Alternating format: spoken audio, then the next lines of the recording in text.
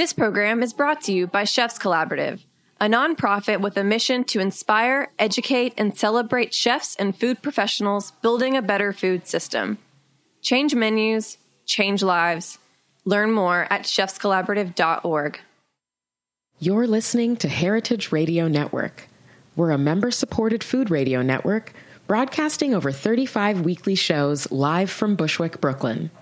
Join our hosts as they lead you through the world of craft brewing, behind the scenes of the restaurant industry, inside the battle over school food, and beyond. Find us at heritageradionetwork.org.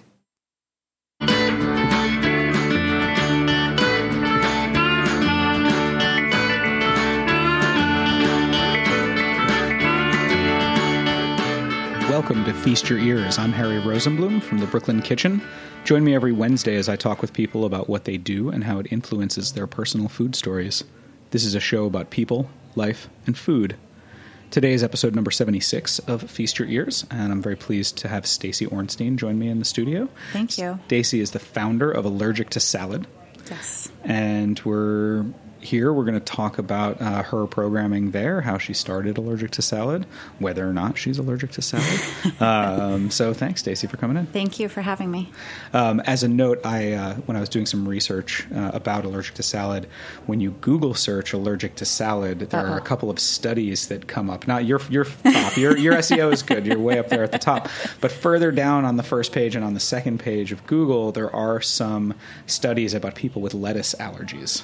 Yeah, I believe that you can be allergic to anything. Yeah. So tell me about Allergic to Salad, your company. So Allergic to Salad is a youth-based culinary program. We offer in-school and after-school programming to mostly New York City public schools, though we've sort of expanded into the tri-state area, and I sort of have dreams to go national, hopefully soon.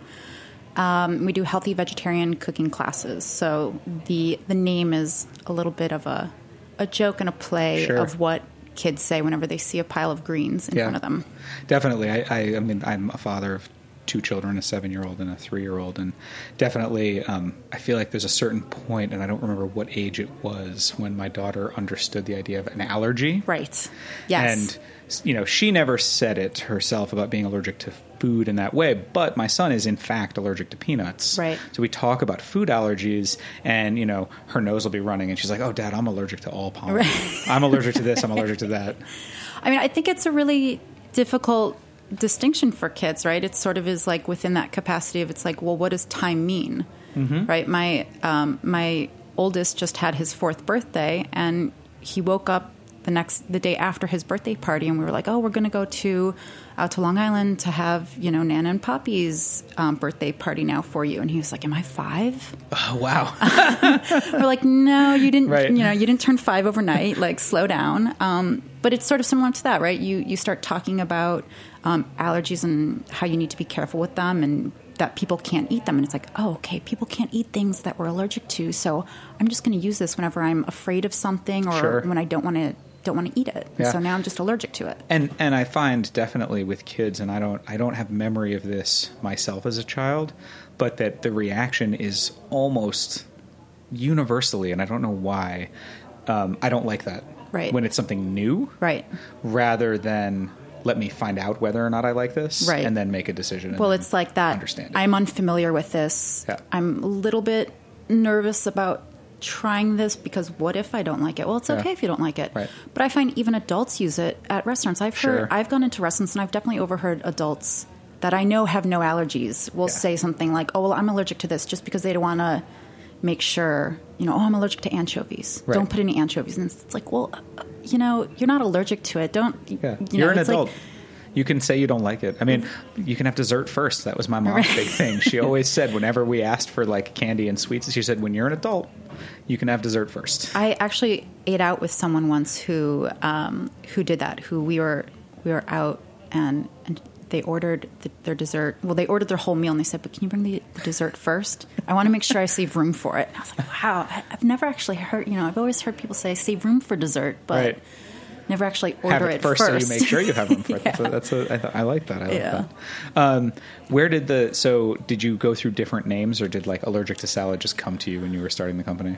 I mean, I sort of, well, so the name is totally not from me. It's one of my students, actually. And this was maybe, what was this, like 8 years ago during the whole like H1N1 swine flu thing that was going around. And this really precocious girl came into, and I had known her already for a couple months. She'd been in our classes, and she was very vocal about what she did and did not like. And she saw this big pile of spinach on the tray because we were making spanakopita. And so, spinach shrinks down to nothing. And so you see, it was literally like the table was covered. Right.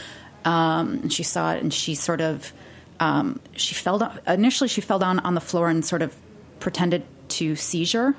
How old was she? She's second grade, so my daughter's second grade now. I can imagine. Right, 10, sort of. And so she started to seizure, and I was sort of like, "What do you, what's going on? What do you, I could tell she was obviously joking. I was like, "What's going on? What are you doing?" She goes, "I have that H1N1 thing. I can't eat this." And I was like, "Well, first of all, like you would not be in school if you had H1N1." And H1N1 doesn't prevent you actually from eating anything. And she sort of stood up and she was like, "Well, fine, I'm allergic to salad. I can't eat this." And so my joke with her was, well, it's really unfortunate because we're going to be having chocolate salad next week. Right. And she won't be able to eat that either.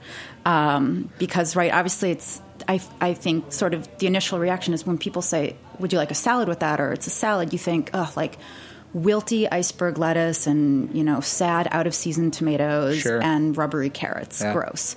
But there's like seaweed salad and shrimp salad and fruit salad and pasta salads and quinoa salad. There's a whole world of salads. And I think even now more and more people are getting so innovative with things that are salads that would potentially, I don't know, maybe have been called a side in the past. Sure.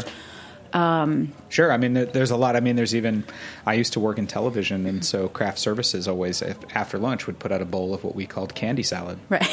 Yeah. It was a bowl of mixed candy. And so it was that. I'm going to go and get a cup of coffee and some candy salad. Right. I like that. But yeah, so it was sort of, she said that, and I just thought it was so funny. But, when I told her we were having chocolate salad, she sort of jumped up and she was like, I'm not allergic to salad. I'm just, whatever that is, I can't have it. But of course, it's like the students that always say that, the moment they open their mouth in the classroom, I'm like, you really shouldn't have said anything because you are my pet project now. Right. And I will get you to eat this. Yeah.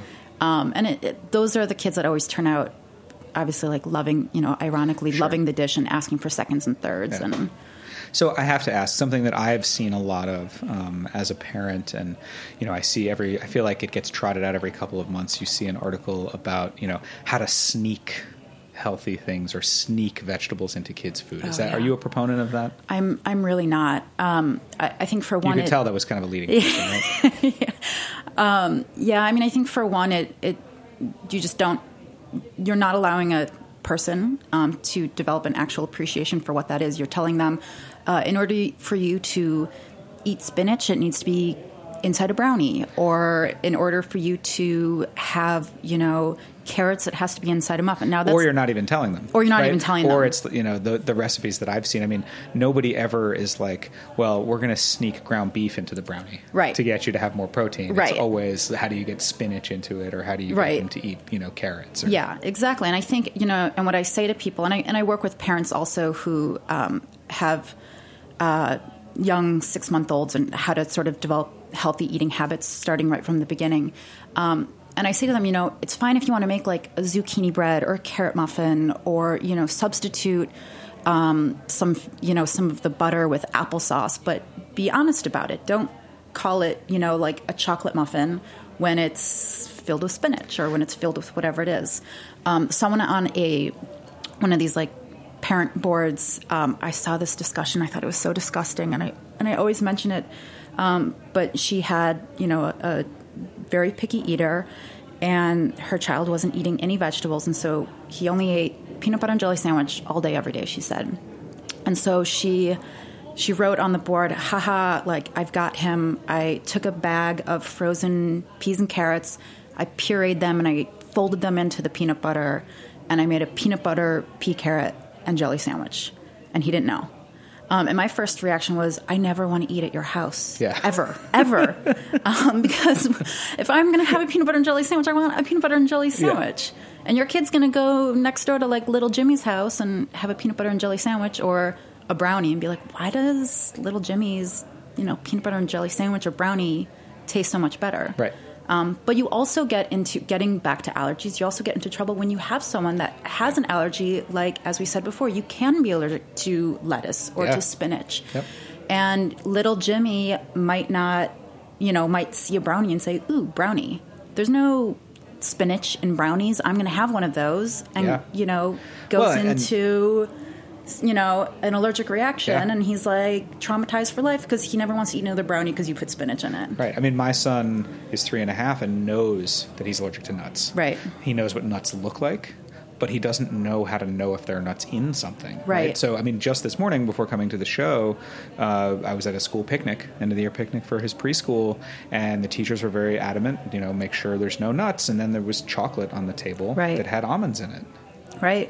And I mentioned it to him that he shouldn't eat it, and he knew not to eat it. But there were brownies, there were cookies, there were all these things, right. And hopefully everybody else didn't put nuts in, and he was fine. He did not have an allergic reaction, but it's very hard to know. Yeah, those or things. used peanut oil. Yep. I'm very lucky in that neither of my boys have allergies that I know of right now. But I mean, it's very terrifying, I think. Yeah, it is. And when people don't take it seriously, not that parent who brought that didn't take it seriously, they just didn't even... No, it didn't cross their mind because their kid isn't allergic, which is fine, right?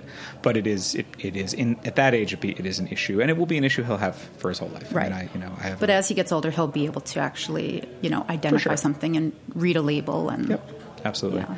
So... You don't believe in hiding foods from kids. No.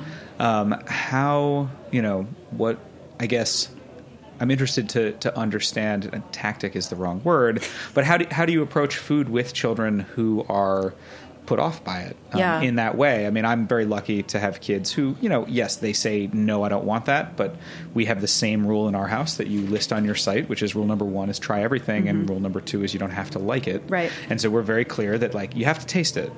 And they're usually pretty good about it. And sometimes they say yuck, and sometimes they say yum, and sometimes they say yuck, and then 5 minutes later they clean their plate. Right. And they said yuck too because they're just kind of fucking with you. But, right.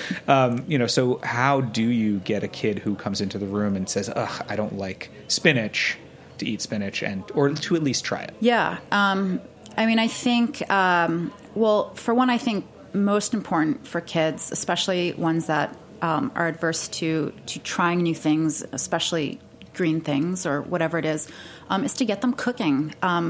That's number one, because even if they don't eat the final dish, 9 times out of 10, they're going to be sneaking things throughout, which is always so funny to me because I'll sometimes cook with kids and they've literally tried every single component that's going into the dish, and then once it's actually composed and on the table, it's gross. Like I'm not going to eat this. And it's like, wait, but you literally ate everything and enjoyed everything and made it all, right? And made it all. And I find that with my daughter, we've started having her choose at least one recipe a week, right, that we're going to make for dinner one night. And while she doesn't always eat the final product, the experience of doing it, she always tries it. Yes, definitely. And I think coming to the... And also, same goes with gardening or anything like that. I bought my son a basil plant, and it's like his basil plant to take care of that's in the window. And I've literally walked by, the kitchen, and I've seen him standing there like stuffing his mouth with the leaves. But, it's like you throw basil in something. He's like, oh, I don't eat that. Right. It's like, okay, sure. But yeah, I think also it's really important to stay positive around the dinner table or the breakfast table, whatever table it is, and to not turn food into a battle because, it's like kids will make the moment you say like you have to eat it, like if you don't, you're not going to watch whatever psycho show I hate you watching because it drives me nuts. Like all of them. Yeah. The moment you start taking away those privileges, it's like, oh, well, like who's going to win this battle? It's like the same thing with like bedtime and getting dressed in the morning. And no, I don't want you to wear like, your wool pants and long sleeve t-shirt when it's 95 degrees out. Because, but it's great that you got dressed on your own. Right. So great. You do you and have fun with that at school. Like, here's a change of clothes that, don't worry, you don't have to put it on. Just, just carry it around all day. Or more like, I'll carry it around all day for the time that you tell me that you're, sweating and can't stand it anymore. But I think it's really important to stay positive around the table. And even if there are some kids who are just extremely, extremely,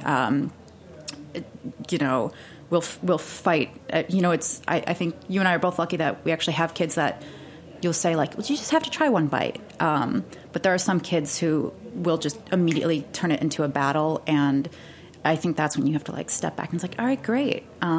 Fine.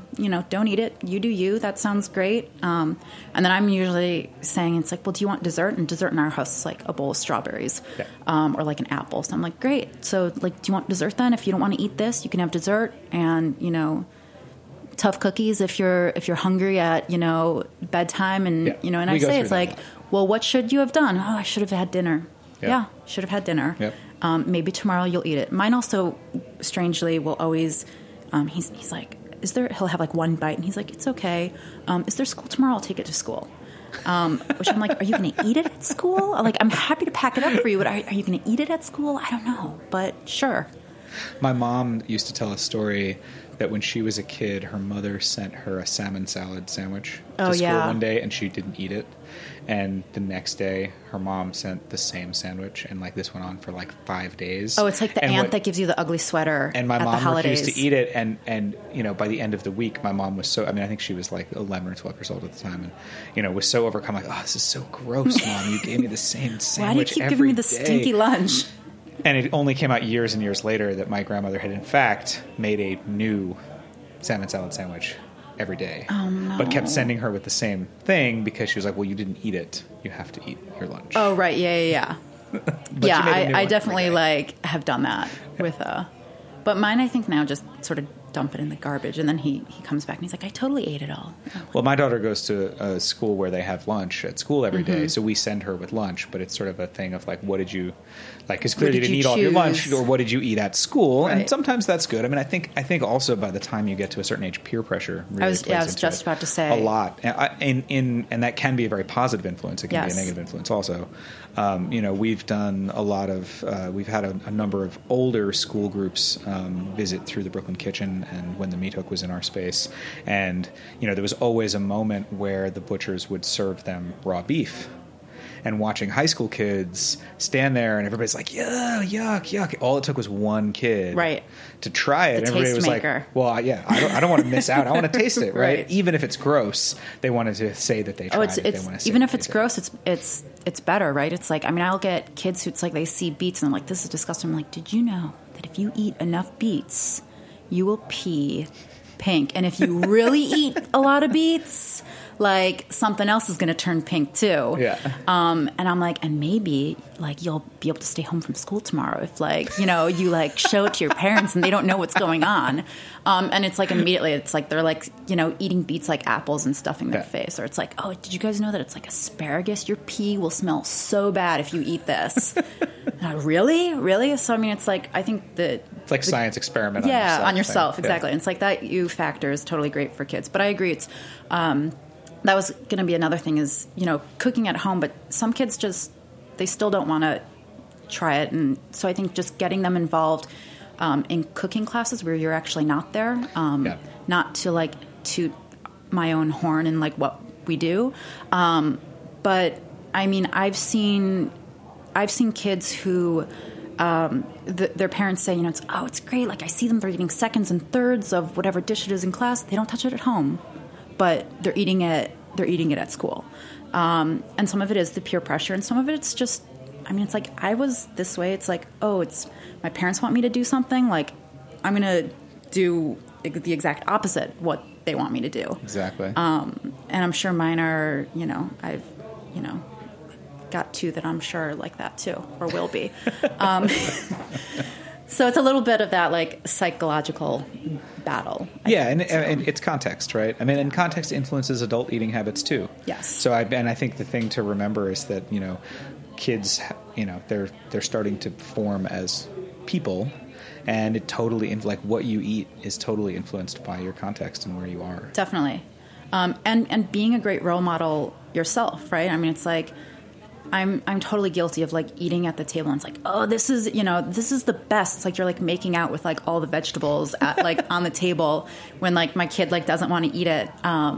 Or it's like I can eat, or turning it into competition. Like I can eat 5 green beans. How many green beans can you eat? And he's like, well, I can eat 6 green beans. It's like, no, I don't believe you. Show me. Yeah. When my son learned to count, it was a big deal. We were like, can you eat 10? Right. Of those 11, like, trying to get him to do that. Exactly. Yeah. What can you count up to? Yeah, definitely. So, I mean, I think it's most important is just keeping it positive and not as hard as it is. It's like not letting it totally drive you nuts when they which is really hard, I will say. With our daughter, it is often a battle, more often than I would like it to be. Right. But I feel like with her doing some of the cooking, or at least helping in the kitchen, that's changing. We're tipping the scales there, I think. Yeah. We're going to take a short break and hear from one of our sponsors here at Heritage Radio. And when we come back, we'll keep talking about salad. Great.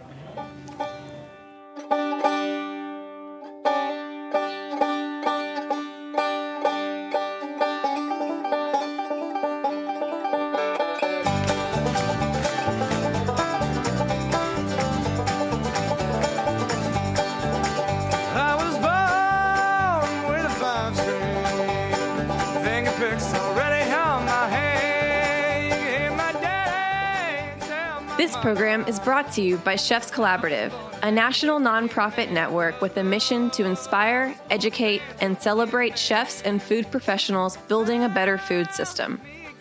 Chefs Collaborative members work to make sustainable practices second nature for every chef in the United States. Chefs Collaborative was founded in 1993 by visionary chefs including Rick Bayless and Alice Waters, who acknowledge the influential role of food professionals on our food choices, our collective personal health, the vitality of cultures, and the integrity of the global environment.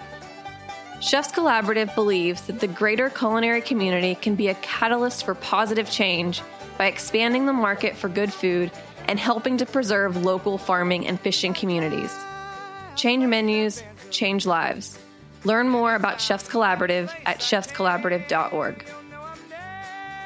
Hi, I'm Celia Kutcher, host of Animal Instinct on Heritage Radio Network, the show all about animals. Tune in on Mondays at 6 p.m. to hear all about animal education and animal welfare.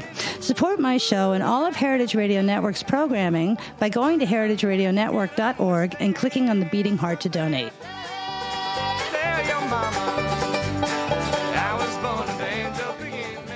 Welcome back to Feast Your Ears. I'm Harry Rosenblum, and in the studio at Heritage Radio behind Roberta's today, I have Stacey Ornstein, the founder of Allergic to Salad. Before the break, we were talking about sort of how to get your kids to eat salad and other things they don't want to try. And the main message there was stay positive about it. After the break, I try to talk a little bit about something I cooked and ate this week. It's hot in New York this week. We've had like our first real heat wave in the 90s every day for a few days. It kind of broke a little bit this morning with some rain.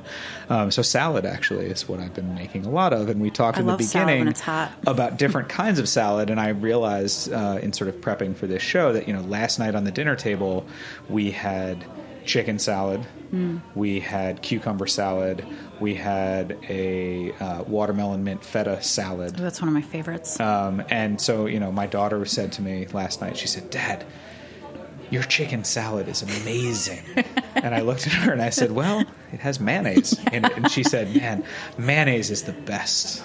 I know. Well, especially when you're using like good mayonnaise, right? Or making your own or something like that. Mayonnaise is so good. I agree. So I think salads is really like, that's it. I mean, summer is all about different kinds of salad.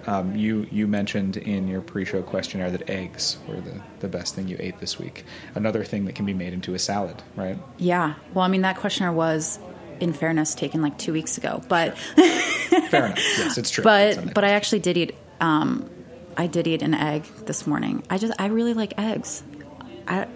I think that would be like, I think they're so versatile and they're like good on sandwiches. They're, you can you can even throw them on like a hamburger or like on top of a salad or in pasta.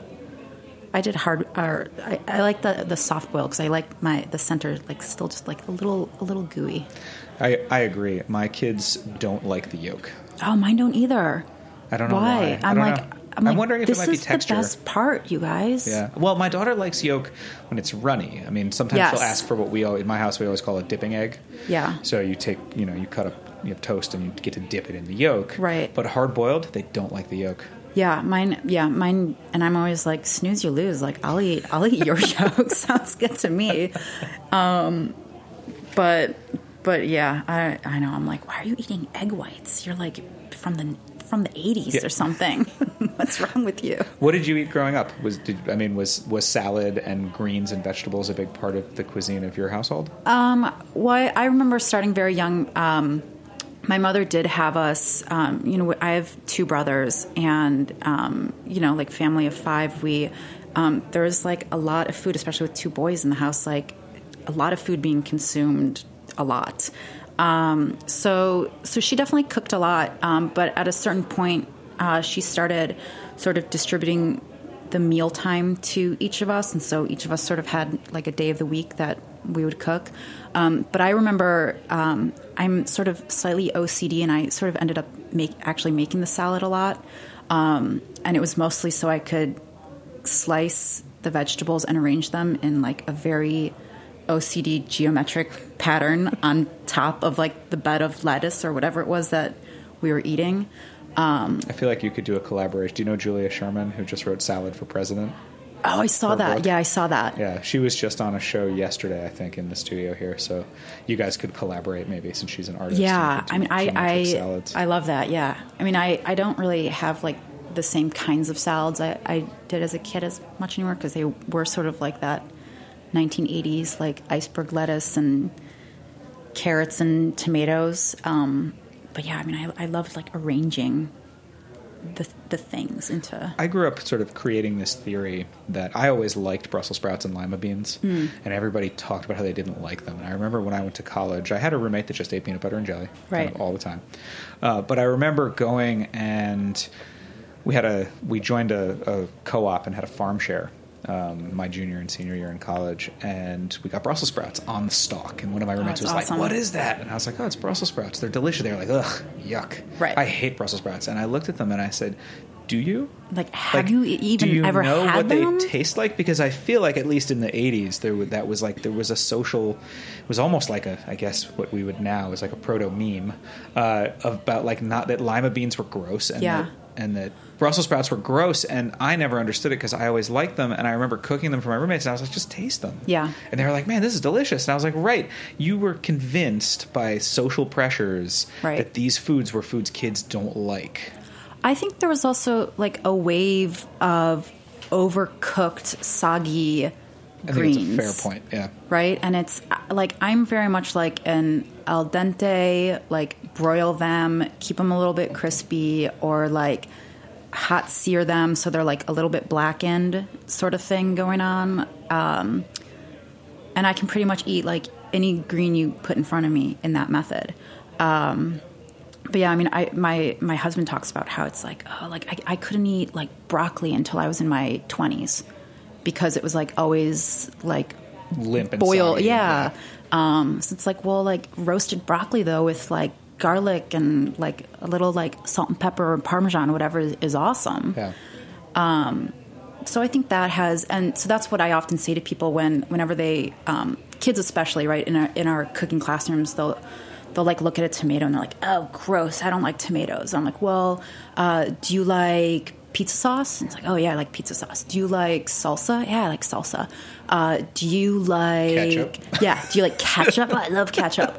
And so I say that, I'm like, all of these things, like the primary ingredient is a tomato. So like you like tomatoes, you just might like it in some other form, or which is okay. You so possibly you had it in a form that wasn't good or that you didn't like. Right. I mean, that's, I think, the other thing too is kids, I think, are very literal. Yes. And so like one experience is very is forever. Yeah. And also like texture too, right? I mean, it's like I still, unless it's like an amazing like ripe farm fresh tomato, like a plate of tomatoes, like if it's off season and I'm like, I can't do it. Yeah. Like sliced tomatoes, like why would I order caprese salad in the middle of winter? Right. Like it comes out and it's like, it's They're like mealy and yeah, it's disgusting. Yeah. Or it's like sliced on a sandwich. It's like, So yeah, I mean, I think, and so texture, even, you know, for adults, I think that's a big component. Yeah. You do classes even for very, very young kids or for parents who are feeding very young infants who are just starting to eat. And I wanted to ask a little bit about that and what kind of things new parents. I've obviously missed my chance. My kid's early palate is already formed, but I think that, you know, it has always been interesting to me. I mean, when we started feeding our children, we were just feeding them whatever we were eating, right? And you know, whatever that was. But the sort of, you know, the pressures from the baby food industry, from our parents who had sort of grown up feeding us in this way, was to feed kids only mush that had no texture, that had almost no flavor. Right. You know, and sometimes it did. It was bananas or it was sweet potatoes and things like that. But often it's like, you know, cream of wheat is touted as like the perfect baby food, and it's the most boring thing to eat in the world. And sure, it's calories. Right. But it's not... Helps them sleep through the night. the golden ticket that every parent wants. I thought that was whiskey. Both. You add a little shot of whiskey into the cream of wheat.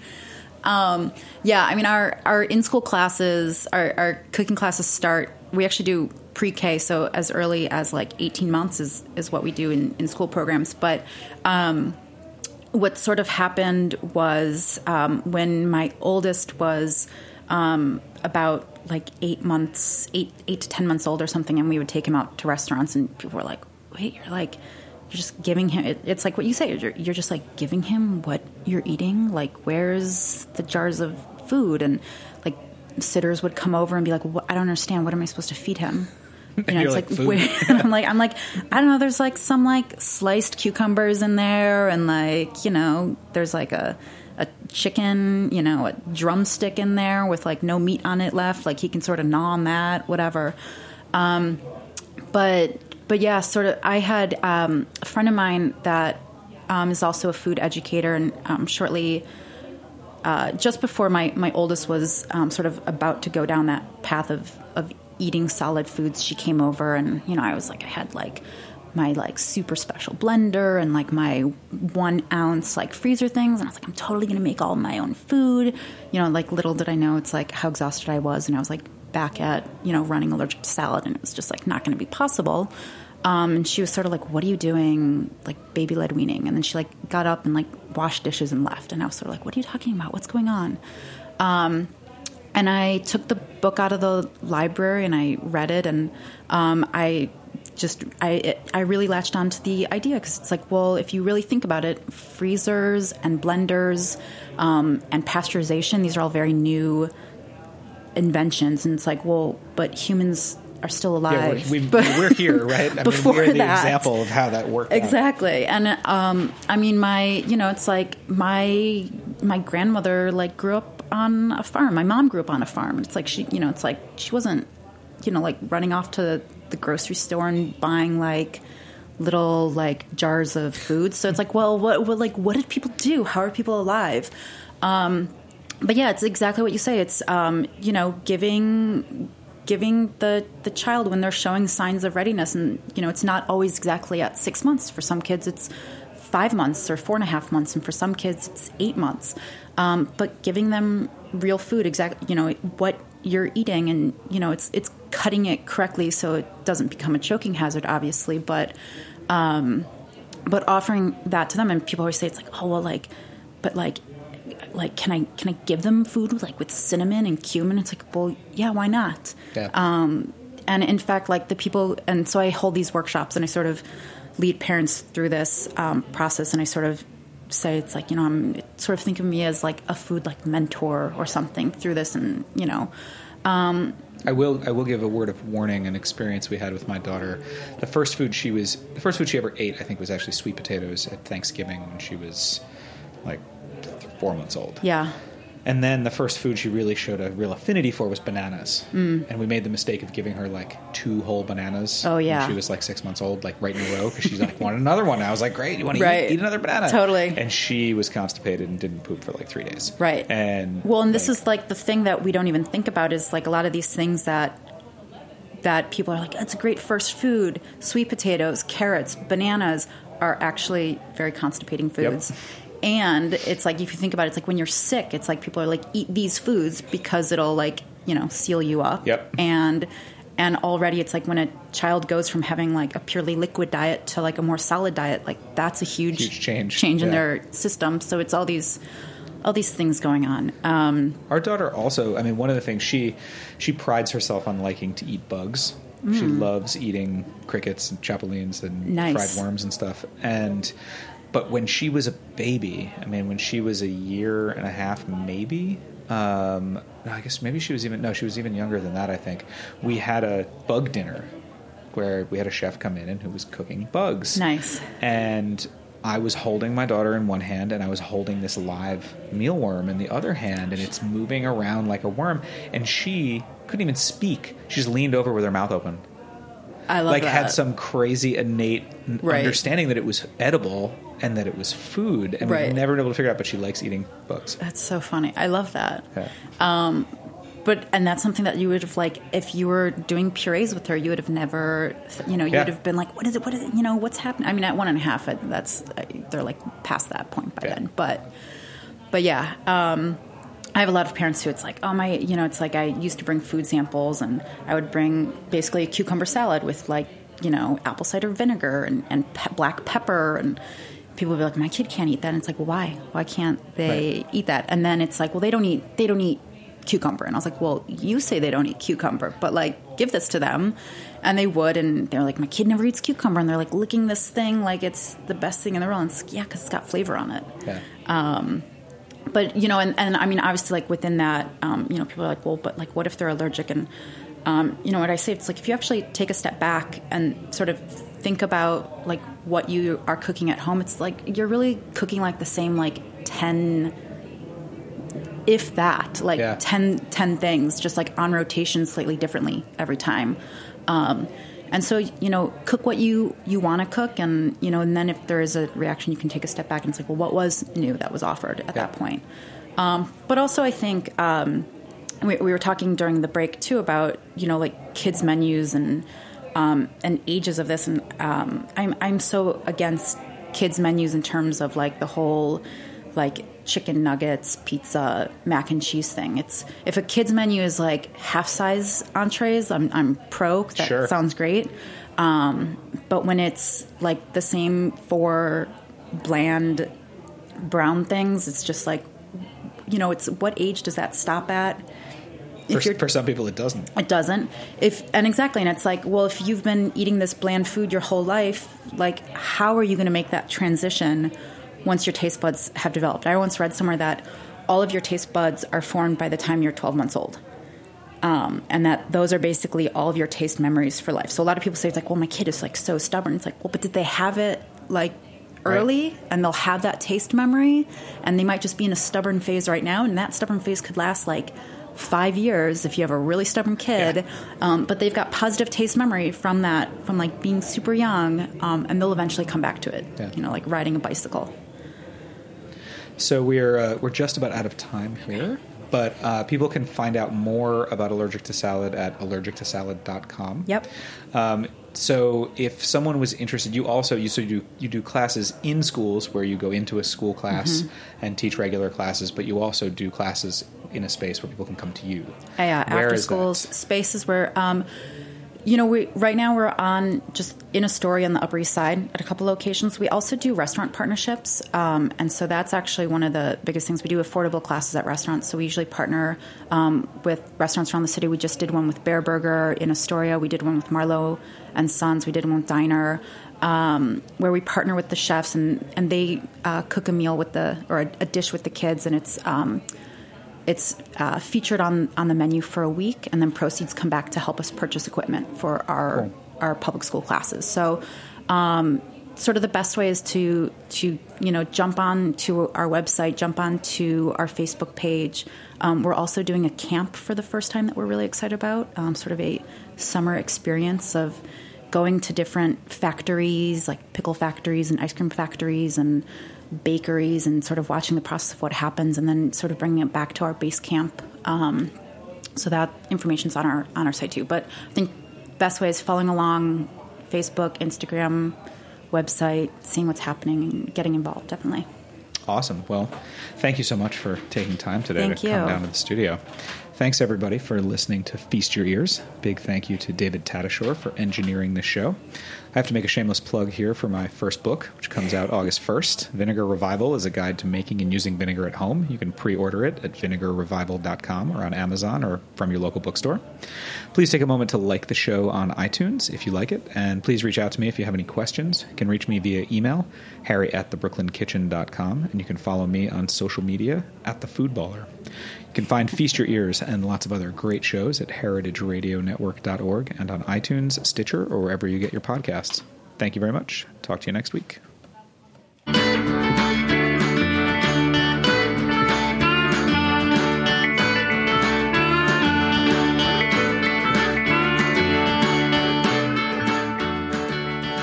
Thanks for listening to Heritage Radio Network, food radio supported by you. For our freshest content and to hear about exclusive events, subscribe to our newsletter. Enter your email at the bottom of our website, heritageradionetwork.org. Connect with us on Facebook, Instagram, and Twitter at heritage_radio. Heritage Radio Network is a nonprofit organization driving conversations to make the world a better, fairer, more delicious place. And we couldn't do it without support from listeners like you. Want to be a part of the food world's most innovative community? Rate the shows you like, tell your friends, and please join our community by becoming a member. Just click on the beating heart at the top right of our homepage. Thanks for listening.